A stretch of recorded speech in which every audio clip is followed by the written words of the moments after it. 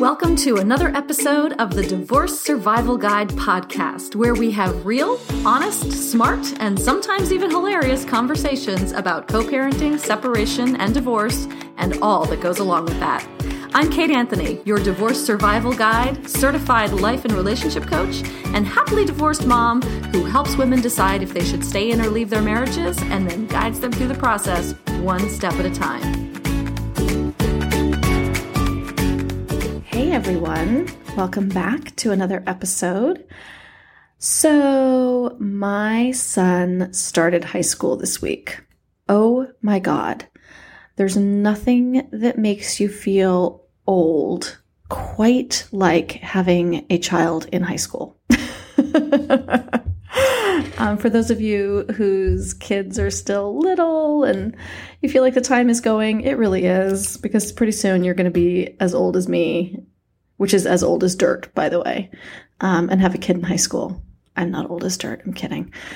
Before I bring you today's guest, I want to talk to you about a conversation something that keeps coming up in my Facebook group, which if you're a woman, you should 100% join. One of the conversations that we have over and over again in there is as women are starting to come to the realization that a lot of what they have been living with is not okay.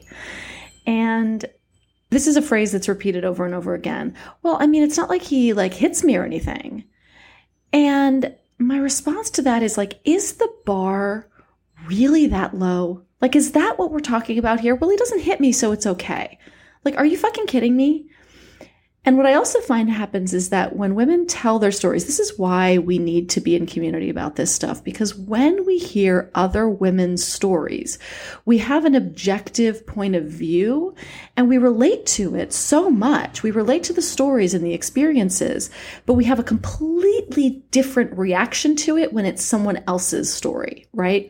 So I might really relate to what someone else is saying, but for them, I will be absolutely horrified that this is the life that they're living.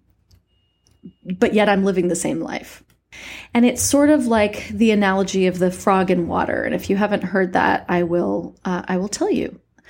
So if you throw a frog into a pot of boiling water, it will jump right out. But if you were to put a frog into a pot of cold water and then turn up the heat very slowly and slowly simmer the frog, it will cook itself to death. It will not know to jump out of the pot. And my guess is that so many of the women that are in my Facebook group, my clients, people going through my programs, the women that I talk to every single day, many of them are like that frog in that slow simmer. And that if they were to actually walk into their marriage the way that it is today, they would never stay. They would jump out like the frog does out of the boiling water. But they've been living in it for so long that they don't feel the heat. They don't feel themselves cooking to death, dying a very slow, drawn out, emotional, psychological, spiritual death. That's really one of the things that I help women with in my work, is to rid you of the notion that what you're living with is okay, if it's not, right? So I can hear it objectively and realize oh my God, you cannot be suffering from that. That is not okay. And again, they'll often say, well, he's not hitting me, so... And again, I say, that bar is way too low. I just wanted to say that because it has been on my mind a lot. Okay, on to today's episode. Today I have with us Kimberly Nelson. And Kimberly is a financial advisor, and she works with high net worth divorcees in the LA area. But our conversation is really just about all of the things that happen financially in divorce. And, really divorce is a transactional process. You're making decisions about property, money, and time.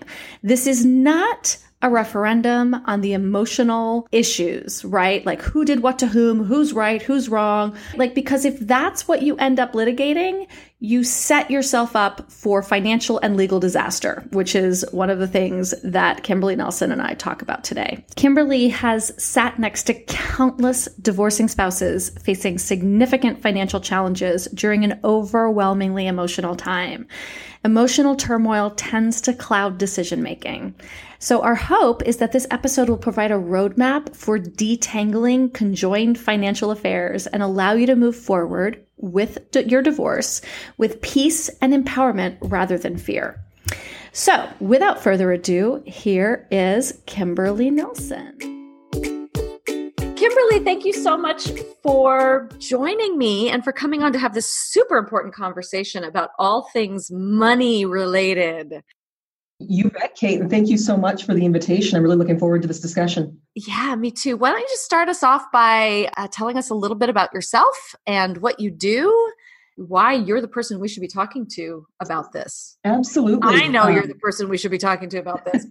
Well, thank you so much, Kate. I sure appreciate it. I've worked in finance and specifically finance in Los Angeles here for about 15 years. And, I've learned that, it can be really a confusing thing for a lot of people, finances. Some of us are better at making money than we are saving money. We're certainly better at spending money than anything else. So it's really... I don't know what you're talking about. I know, right? It's an important discussion to have. And, I've sat next to countless divorcing spouses, specifically in this city, also facing significant financial challenges during, what's certainly an overwhelmingly emotional time. And emotional turmoil tends to cloud decision-making. So what I'm hoping to do with you today is just provide a roadmap to some of your listeners to detangling the conjoined financial affairs so that if you are wanting to move forward with a divorce, the question of should I stay or should I go, which is the essence of what you're trying to do here, Kate, for your listeners, needs to be made from a place of empowerment and not a place of fear. So and restore a bit of confidence and financial peace of mind as we prepare to make some very personal decisions about our lives today. Yeah. And it's, I think it's so important because I think a lot of people, my clients sort of fall into two camps. There's the ones that are really looking at this, sometimes through a lens of fear, which is not necessarily, I think, helpful, but also just oftentimes like really pragmatically, really looking at, all right, if I make this decision, what is this going to mean for me financially? And then I've got the camp of people who are on the other side and they're like, oh no, I didn't think this all the way through. What do I do now? I think this information applies to both. So trying to decide, or I've already left and like, whoa, what do I do? Right. So what do you think people's financial goal for their divorce should be?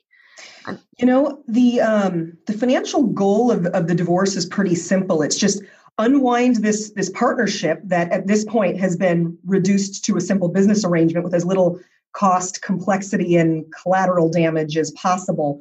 And I think that one of the reasons that men and women sometimes end up on the wrong end of things financially is because the breakup is so emotional and they're literally overwhelmed with feelings. So for all of us who've been through a traumatic breakup, it's easy to lose sight of a lot of the little things that you can be focused on now that can make some greater challenges down the line a little less challenging. For example, the first thing that you really can do for yourself and your family financially is just know what it costs to run your household. I think a lot of people, women especially, often don't even know what it costs to live the lifestyle that they're living. And that includes, a high luxury lifestyle or not. Absolutely. It doesn't matter, right? But, and I do know a lot of women who, certainly a lot of stay-at-home moms, or even not, right, who actually have no idea about the finances in their marriage. And that is such a mistake. Mm-hmm. It's extremely typical, Kate. It really is. I think that even in 2019, we still rely on just one partner to really handle the financial matters. Typically, I think it's still the man in the relationship, but women need to really start taking an active role in the household financials and understanding what it takes to run the household. And if you're going to run a household on your own and try to keep your children in the same living standard they've become accustomed to, you need to really start tallying all of those charges today and creating a household budget. Things like childcare expenses, groceries, the mortgage, home maintenance, car payments. Those are just a few of the things. Those are pretty obvious ones, but there could be some additional household expenses that you don't think about. There's life insurance, for example. You want to be able to maintain all of these things, maintain the sports and the fun things that you do with your kids. You're going to have to run a second household. So knowing what it costs to run one, there are a lot of charges that are going to be the same, but a lot now that you're going to have to double. So you think about that as well. Looking at your spending habits and starting to track expenses now is an important part of this. So you can do that by hand, just pen and paper, old school, or with an Excel spreadsheet, or there's great software like Mint or QuickBooks out there nowadays that can make this pretty simple too. But you can review the last 6 months or 12 months of credit card statements and just see where your money's going. Make sure that you know what's coming in and what's going out. Yeah, super, super important. I think that was one of the bigger surprises for me in being divorced, was being our culture is so set up for dual incomes. I mean, just the cost of living now, especially in Los Angeles, I mean, it's insane.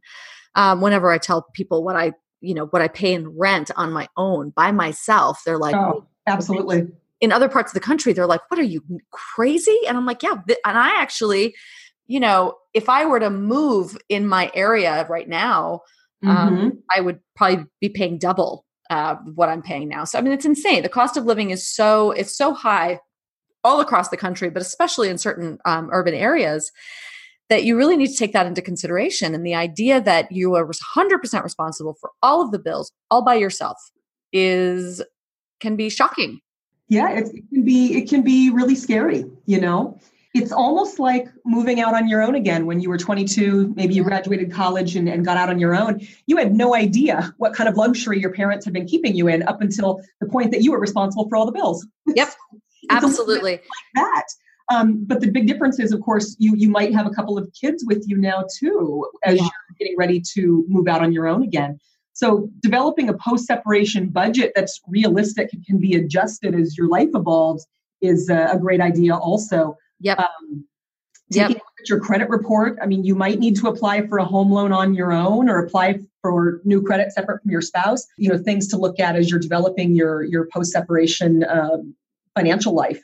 Mm-hmm. Yeah. Making sure you have access to cash and opening a bank account that's in your name only is very important as well. Yeah, let's talk about that, because we had talked about that a little bit, and people say, like, what do you mean stash cash? I mean, if everything gets split up at the end of the day, like, people say like squirrel cash away, but then if everything's 50-50 and all assets and all liabilities are split down the middle, that cash, why should people stash a little bit of cash? Well, you're going to need cash. It's a great question. First of all, Kate, thank you so much. You are going to need some cash to fund some of these initial divorce initiatives here. You are going to need to pay a retainer to your attorney.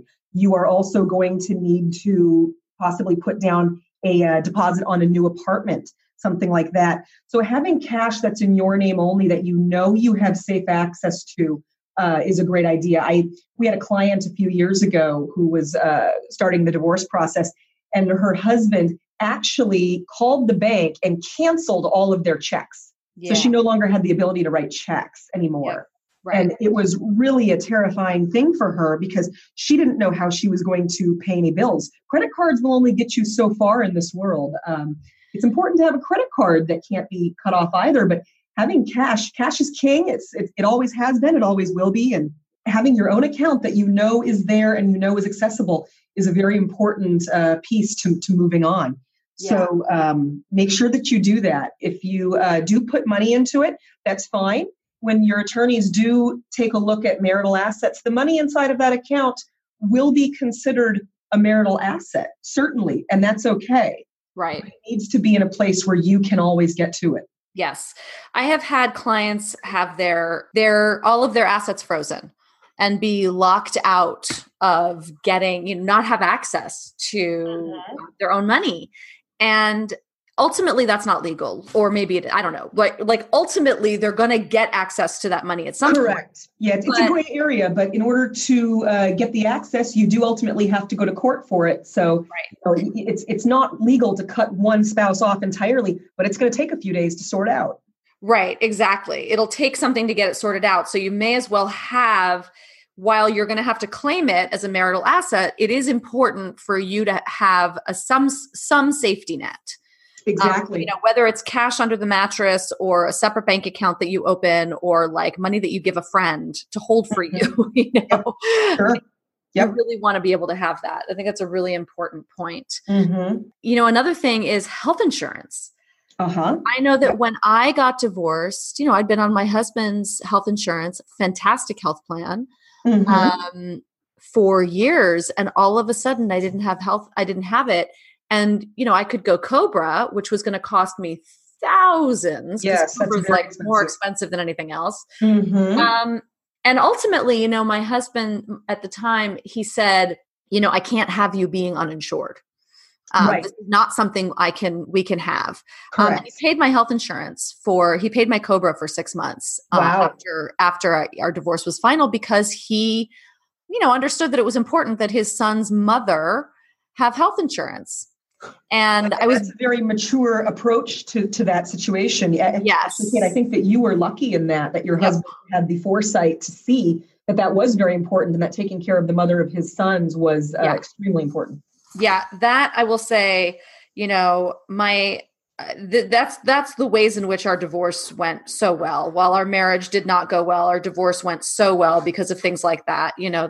He was very, he's always had a very good eye for that kind of stuff. But but there are plenty of people that are not, right? And so knowing, health insurance is so incredibly expensive today in our country. It is.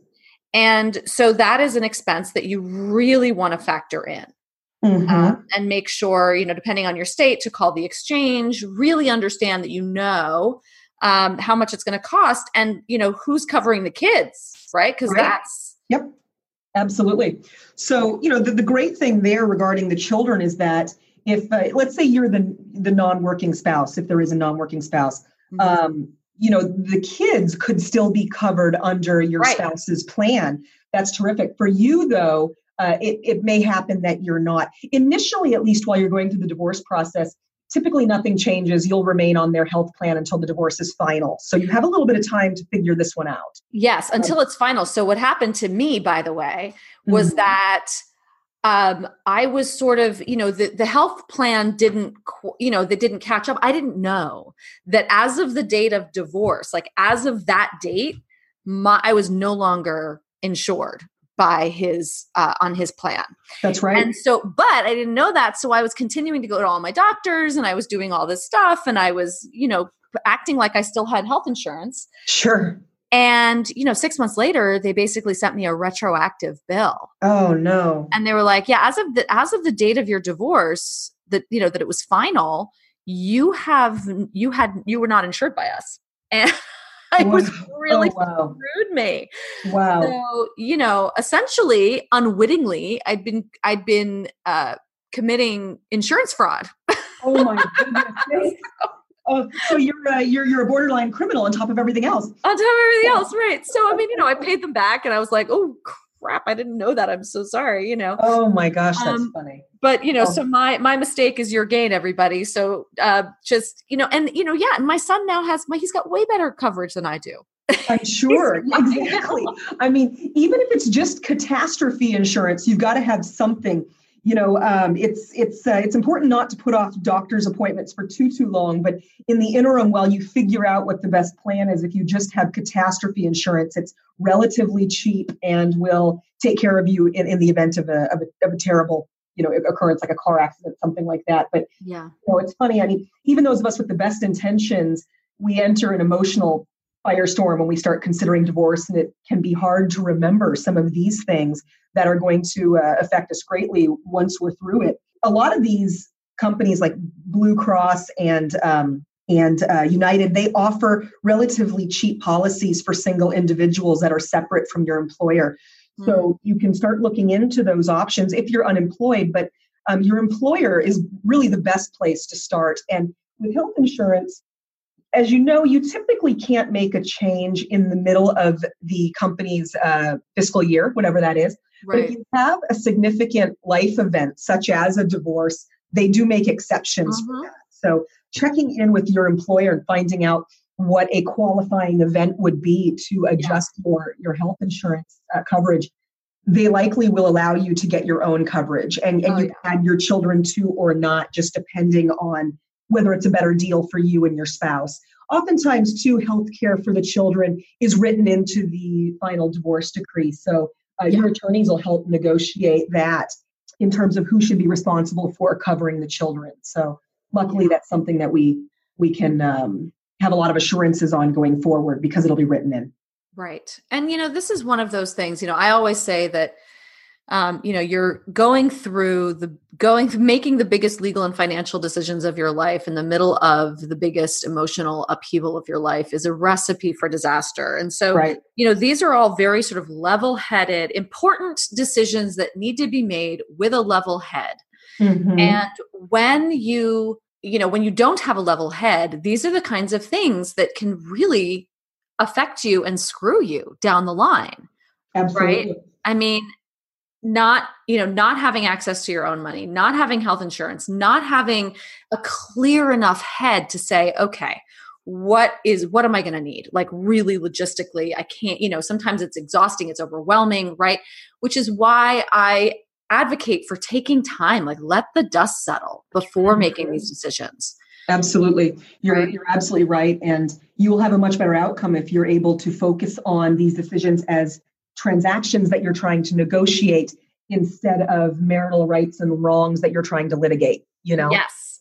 So, I love what you said in the beginning, that we're unwinding this partnership that's been reduced to nothing more than a business arrangement. That's what this is. At this point, a divorce is a transactional process. It is.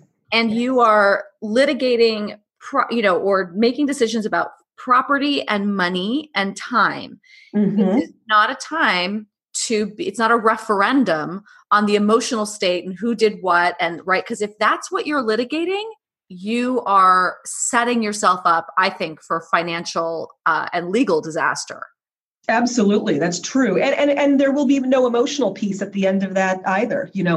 If you go into your divorce seeking justice, you'll likely be sorely disappointed here because it's just about dividing assets, parental responsibility, and then leading your separate life. So this is the part where we try to limit that collateral damage that I was talking about in the beginning as well. Yep. The collateral damage to you, to your children, to our other relationships, and the community that you've worked so hard to establish for your family. So remember that the financial negotiations here are about setting you up for the future and not litigating the past. So whether you decide to stay in your marriage or leave it, the financial organization that you're doing now will serve you well in either circumstance. Mm-hmm. So, it works in both cases.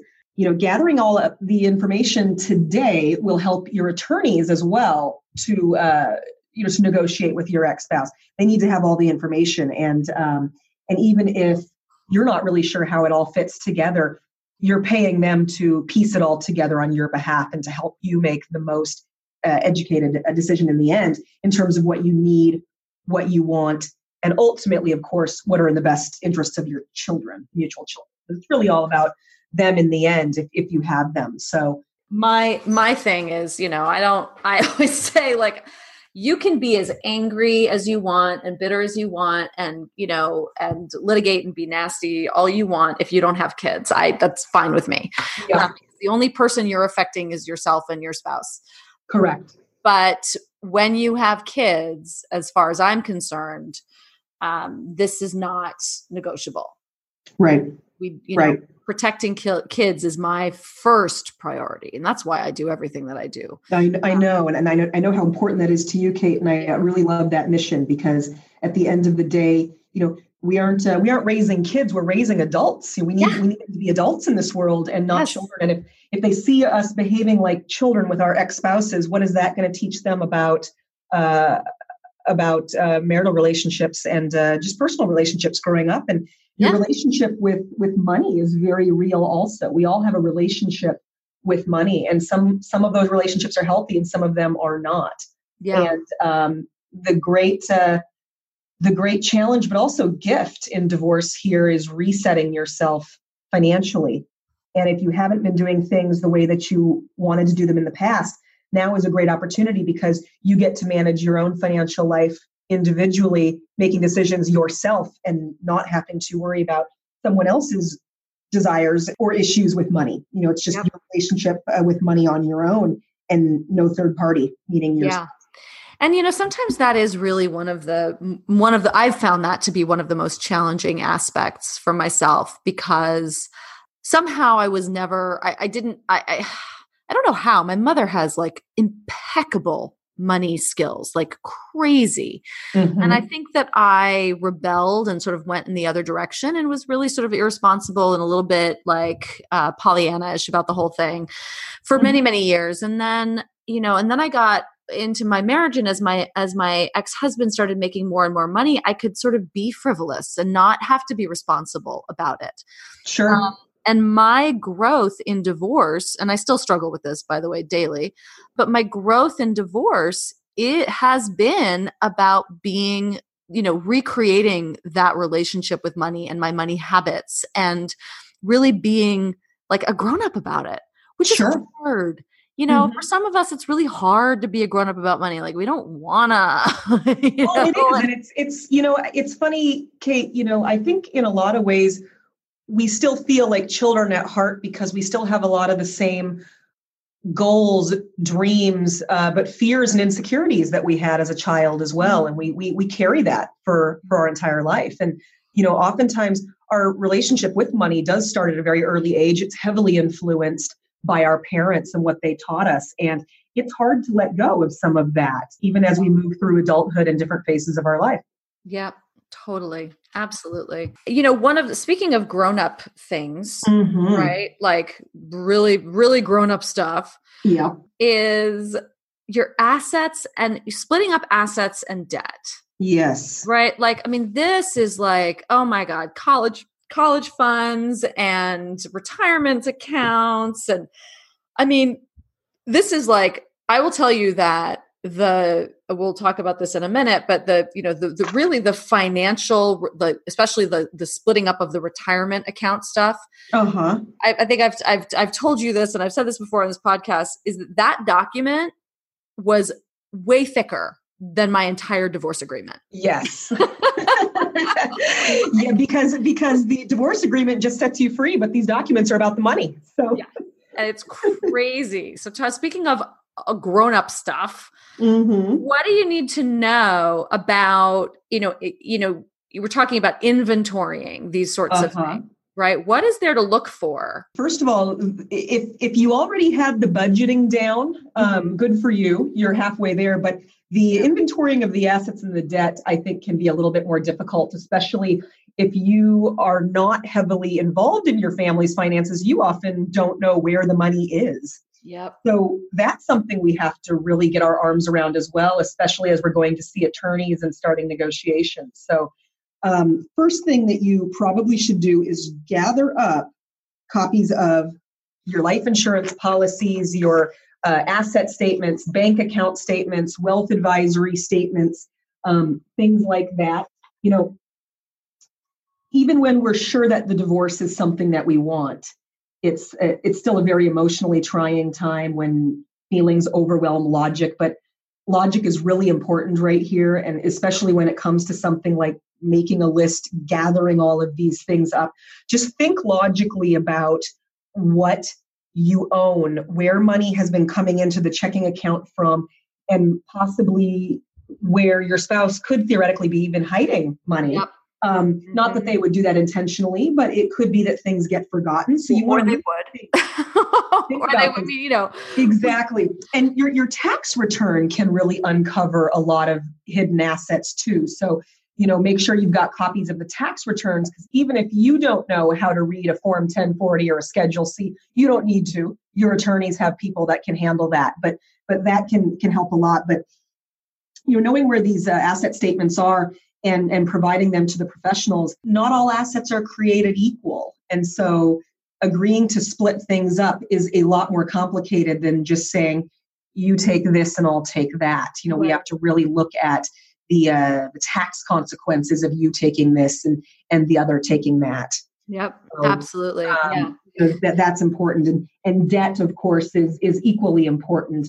What asset is the debt tied to? Will one partner be assuming the debt and assuming the asset, or will we somehow be splitting this in half? All very important considerations. So in this regard, your biggest task is going to be just finding everything, making a copy of it, making sure it's accessible to you. Sometimes when the emotions take over, people will change passwords. They'll do things like that to try to lock you out of this information, and we don't want that to happen. So if you are contemplating a divorce, just make sure that you know where all this information is and that you can give it to the professionals.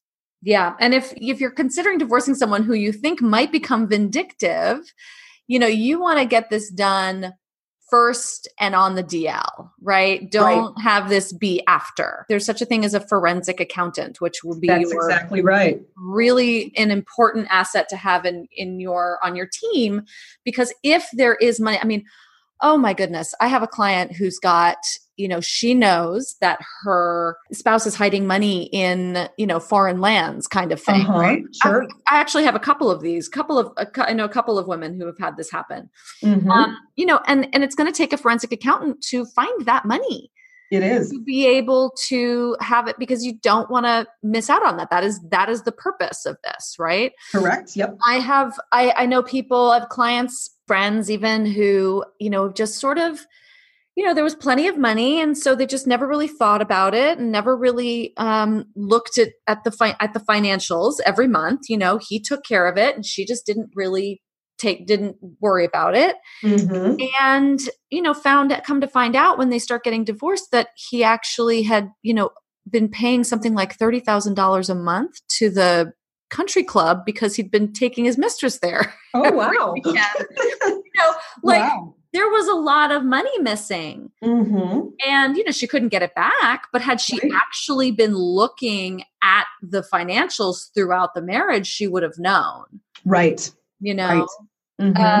Stuff like that. Right. I have a friend who is the breadwinner in her marriage.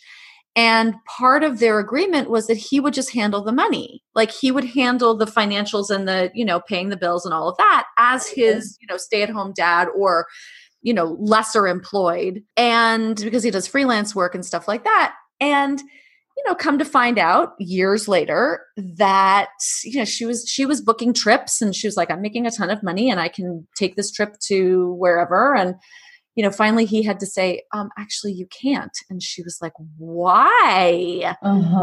And he had made a terrible accounting error. They owed the IRS, billions of dollars. And again, she was like, if I had only looked. Right. And he was just too scared to tell her, but she said, but that's on me. She said, that's on me. I didn't want to know about it. She's right, because we all have a responsibility to understand how much money is coming in and what's going out and what we have. We really can't ever leave that to someone else, even though our spouse should be the person that we're able to trust more than anyone else in this world. They're not infallible, and they make mistakes now and then too. And she may have caught this if she'd been paying attention. Yeah, she may have even caught it and been able to save them both from a lot of angst and worry and financial hardship later on. So it really is on her as much as it is on him. And, like I said before, I think that a lot of couples really do fall into a comfortable routine of one spouse managing it with the other spouse just going about their daily life and not worrying about it. And that's just not how it works in 2019. We all have to be aware and understanding of these things. As women, especially, Kate, you and I, we want to see women taking a greater ownership in all aspects of life, at work, at home, out in public. in politics, everywhere. Yep. So we all need to be equally engaged in this effort. Absolutely. And here's the thing, right? In our capitalist society, in our capitalist patriarchy, it is imperative that we have, if we want to, we talk ad nauseum about women's empowerment. If we are not financially empowered, we will get nowhere. Correct. The reason we make, 73 cents on the dollar or whatever it is at this point, is because we don't talk about it, because nobody talks about money. Right? I mean, there was an article, I think this week, that came out that said, ask your coworkers what they're making. Some woman asked their male coworker, they had an honest and frank conversation. Turned out he was making $10,000 more than her for the same job. And he went to bat for her in helping her get a raise to bring that up. Right? That's amazing. Isn't it? It's amazing. We have to be having these conversations if we want to be empowered across the board and have, equality in the workplace, in our relationships. We have got to be financially empowered, like first and foremost, I think. Absolutely. And, knowledge and education is what creates that power. Yep. So we need to really take care to become educated and understand a lot of these things. Women control more than half of the money in this country. I think that's a well-known fact. Yeah. And, women outlive men. We tend to, at least. And right. We have a way of killing them early, I guess, but we there will be a time in almost every woman's life where she will need to be responsible for her finances. If she does not decide today that she's going to learn how to do it, then she might be learning by default when she's 78 or 85 or somewhere in there. And, it's important to learn these skills now and understand. And I think most men would be very happy to have a little bit of help in this area as well. And have their wife be an equal when it comes to making the decisions about money. As we're on the subject of separation and divorce, and spouses here, it's important to know who your spouse's beneficiaries are on their retirement accounts as well as your own. In the state of California, at least, for an IRA, your spouse is the beneficiary unless they sign off agreeing not to be. So if you're suddenly going through a divorce, you may want to check in with your legal counsel about changing the beneficiary on your retirement accounts now, because you wouldn't want all of that going to the ex-spouse. And we need to know this because I've had clients have their husbands forge their signatures on those things. That's right. That stuff can happen too. And it comes out in the divorce proceedings. They're like, well, you signed off. And it's like, no, I did not. That's right. Exactly. And so, bringing this up to your legal counsel early is a great idea. There could be some other retirement benefits through your spouse's employer, like an employer-sponsored, retirement plan that you could be eligible to part of either a defined benefit plan that pays out later on after retirement.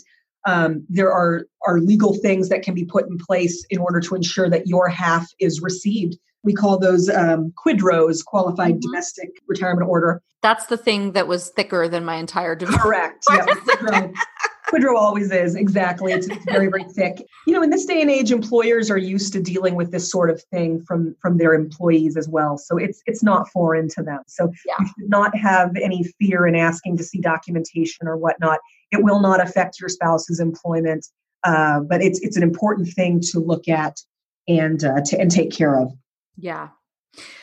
Let's talk about your personal credit. A lot of us, our credit is basically all wrapped up with our spouse at this point, right? Correct. What do we need to know? I mean, we obviously, the first thing to do is to get your credit report, get your personal credit report, right? Yes. Mm-hmm. Which you can do through TransUnion or Equifax or what's the other one? There's another one. Oh, it's another E. It's Experian. Oh, Experian. Right. Exactly. Right. Okay. And so you definitely want to, and then you want to set up like monitoring, right? Like something like Credit Karma. Is that sort of that would be great. Yeah. Setting up monitoring is a great thing to do, especially in the very beginning stages of this, because, if you're contemplating a divorce, it's likely that maybe your spouse is as well. And they could start to do a few things without your knowledge, such as take out a new credit card that might be in your name, might have your name attached to it. And you wouldn't want that. So the monitoring will keep you aware of any new inquiries on your credit. And it might also be wise to freeze your credit for the time being so that no new debt can be taken, no new credit lines can be open, that kind of thing in your name. If your spouse wants to open one up in their own name and take credit, they can still do that. And quite frankly, that's fine. So that when you sit down at the negotiating table here, that debt is going to be looked at as his or hers and not yours. So joint lines of credit, if they can be closed, should probably be closed if you can. And that might signal, though, to your spouse, what you're planning or what you're doing. That might be okay, though. They may not notice, but they might. Same with credit cards, any joint credit cards, maybe close those down, or at least make sure the available balance is as low as it possibly can be. If you've got a maximum of 20,000 on that card, maybe you lower it to 5, something like that, to control what the other spouse could be doing behind your back. But yeah, credit's an important thing in this case because you will need your credit when you go to apply for a new apartment or a new home loan, something like that. So holding your credit intact is an important thing in the divorce process. Yes, very super, super, super important. What else do people need to know? Like if they're thinking about this. An important thing to know also, and it's been a popular theme during our discussion, it's just your spending habits and whatnot, what it costs to run the household. That's going to be very important in the divorce process because of the established marital standard of living. And when it comes to negotiating settlement and maintenance, child support, things like that, there's a need-based component and then there's an ability-based component. And it's going to depend on your spouse's ability to pay as well as your ongoing needs. And so there's no reason to ramp up spending or change anything that you do, but you do need to be able to track it and show your attorneys and your spouse's attorneys what it costs to live your lifestyle. Yeah. And I would say too that, I think the best advice I can give from like being on the other side of this, having been married to a man who made a lot of money and still does, and then suddenly going out on my own, right? That, my standard of living maybe lasted for a couple of years. But after that, it was basically as long as my spousal support was, I only had a couple of years of that. Absolutely. And as much as we have a need or desire, probably an ego-based, if I'm honest about my experience, right? Sort of an ego-based desire to keep your standard of living what it was. I think it's prudent to consider lowering it significantly because you can always raise it down the line.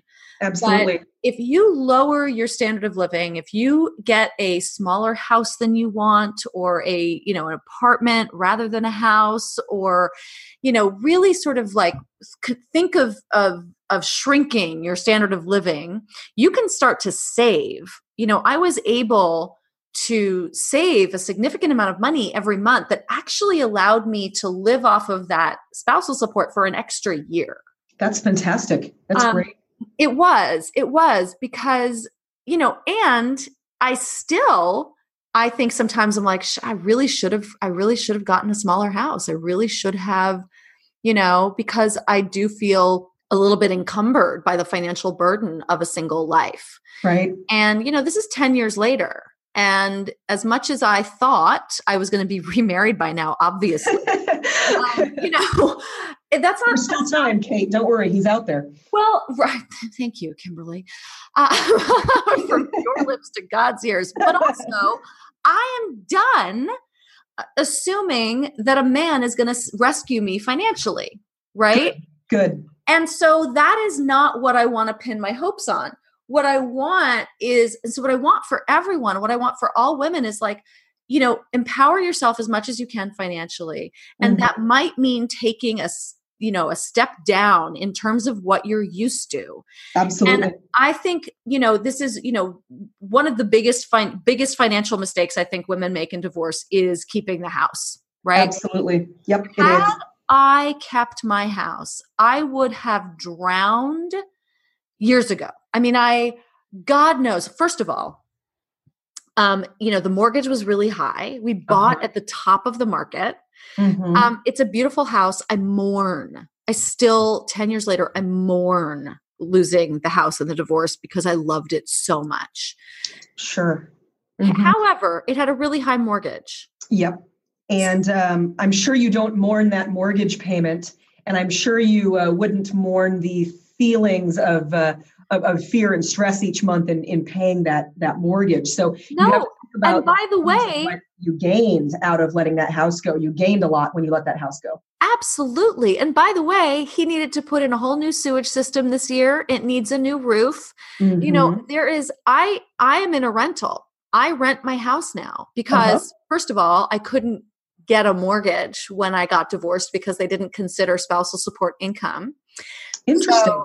And my mom was going to co-sign and they wouldn't use retirement, even though she had like a lot of money in her retirement accounts, they wouldn't use that as collateral.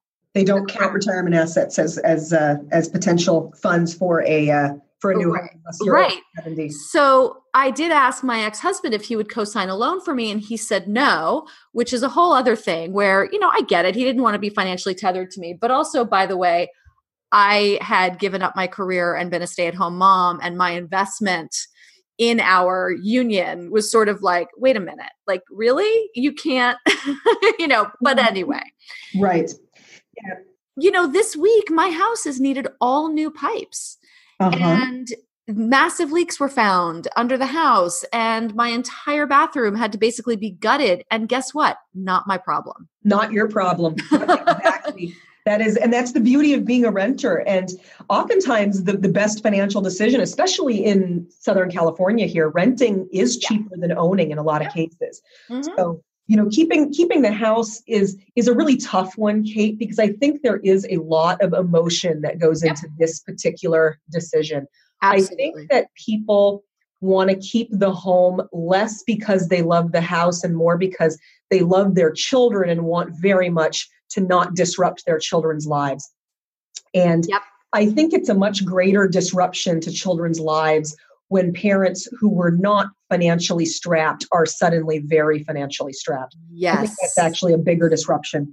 So letting go of the house, the thing to think about is that what's inside of your children's rooms and what's important to them is coming with you wherever you go. It's coming.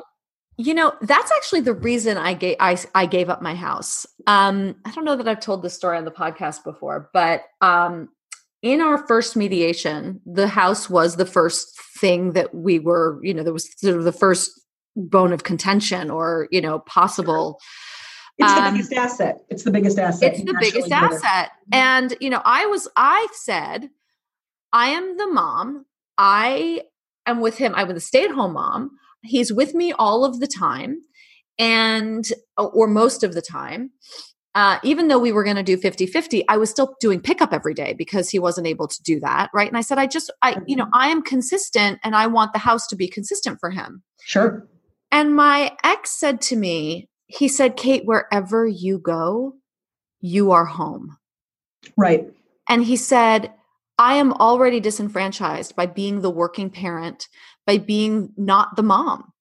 Right. And our son was little at the time. And he said, wherever you are is home to him. He said, if I keep the house, at least that is an anchor and a tether for him. That, that's familiar. And I mean, of course, he had a wonderful relationship with him, but still, I was the primary parent. Right. And you know what? In that moment, I was like, you're right. You're right. You get it. Take it.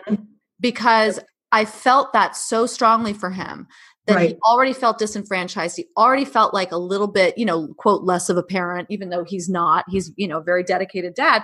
And I thought, you know what? I can't argue with that. Right.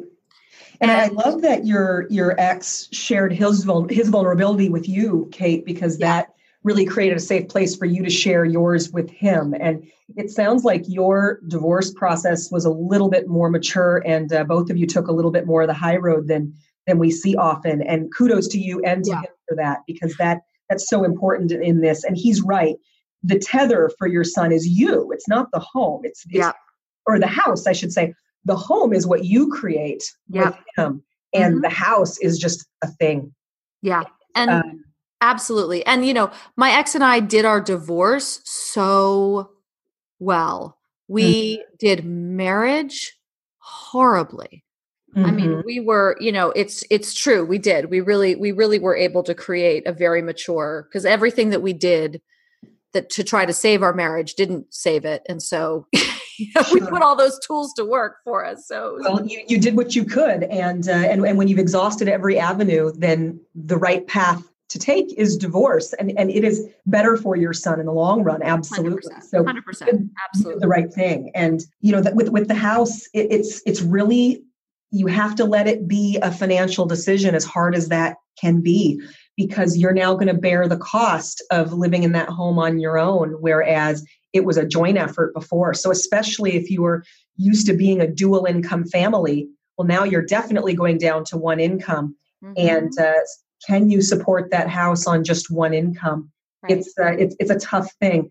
Additionally, if you do wind up holding on to the house, keep in mind that if you've got a low basis on that home and you go to sell it in 5 years, you're only getting an exemption for one person and not both spouses, because both spouses don't own it anymore. So your exemption for tax purposes is only $250,000 and not $500,000.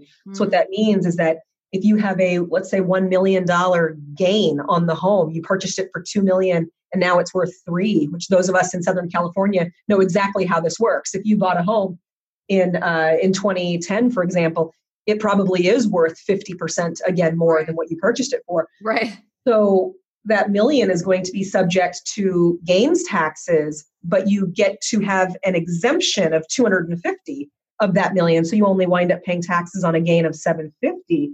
Versus if you're married, you get a $500,000 exemption. So that's something to consider as well. If you take the house on your own, that very valuable asset, and then your spouse is paid out in other ways for his interest in that home, well, what he has paid out might be post-tax money, and what you're receiving is essentially pre-tax. So we've got to be careful about those considerations as well. Yeah. So, something to think about as you're wondering if you should keep the house. If you sold it now together as a married couple and each move on, that exemption is a huge benefit to you both right now. Yeah. So yeah. That's actually a really good point. That's a really good point. So tell me just quickly a few other things that people want to think about, and some parting words of wisdom from this. Absolutely. This has been such a great, rich and informative conversation. So what are some of your parting words of wisdom? My parting words of wisdom, really, there comes a time in life, I think, when you just walk away from all the drama and the people who create it. And life is, isn't that so true? So life is just too short to be anything but happy, and falling down is a part of life, but consistently getting back up is living. And so you have to really understand what divorce is actually about here. It's not about failure, yours or your spouse's. It's just about finalizing this chapter of your life so that you can start the next. And how well you prepare here will largely determine what that next chapter is going to look like for you. The process, it does take a toll on us physically, emotionally, and financially very much. And all three of these are intertwined. So if you take care of yourself physically, you'll be better able to make good decisions throughout the process. And if you manage your emotions, you'll make better decisions about your family's future. And if you take the time to organize, prepare, and avoid some of the potential pitfalls when it comes to money, I think you'll emerge from this whole thing in better shape financially. So if I could leave you with anything, it's that. It's just keep going, and it will get better, and you can make it better every single day. I love it. I love it. Thank you so much, Kimberly. And tell people where they can find you. Absolutely, Kate. Thank you. You can find me on the website for our firm, which is coastalbridgeadvisors.com. Just click on the Meet Our Team link. And I'm also on LinkedIn under Kimberly Nelson. And I'll provide a couple of pieces for reference to Kate that she can share in the podcast. Yes. We'll have all of those links in the show notes for sure. Kimberly, thank you so much for this really, really helpful and enlightening conversation. I think this is something that we don't ever really want to think about in advance. And it's probably one of the most important things that we do think about in advance. So thank you. Absolutely. And Kate, thank you very much for everything that you're doing within the community to help make this just a little bit easier on everybody. Thank you so much. Thanks for listening to the Divorce Survival Guide podcast. You can find me over at kateanthony.com and be sure to subscribe to this podcast on iTunes so you don't miss an episode. See you next time.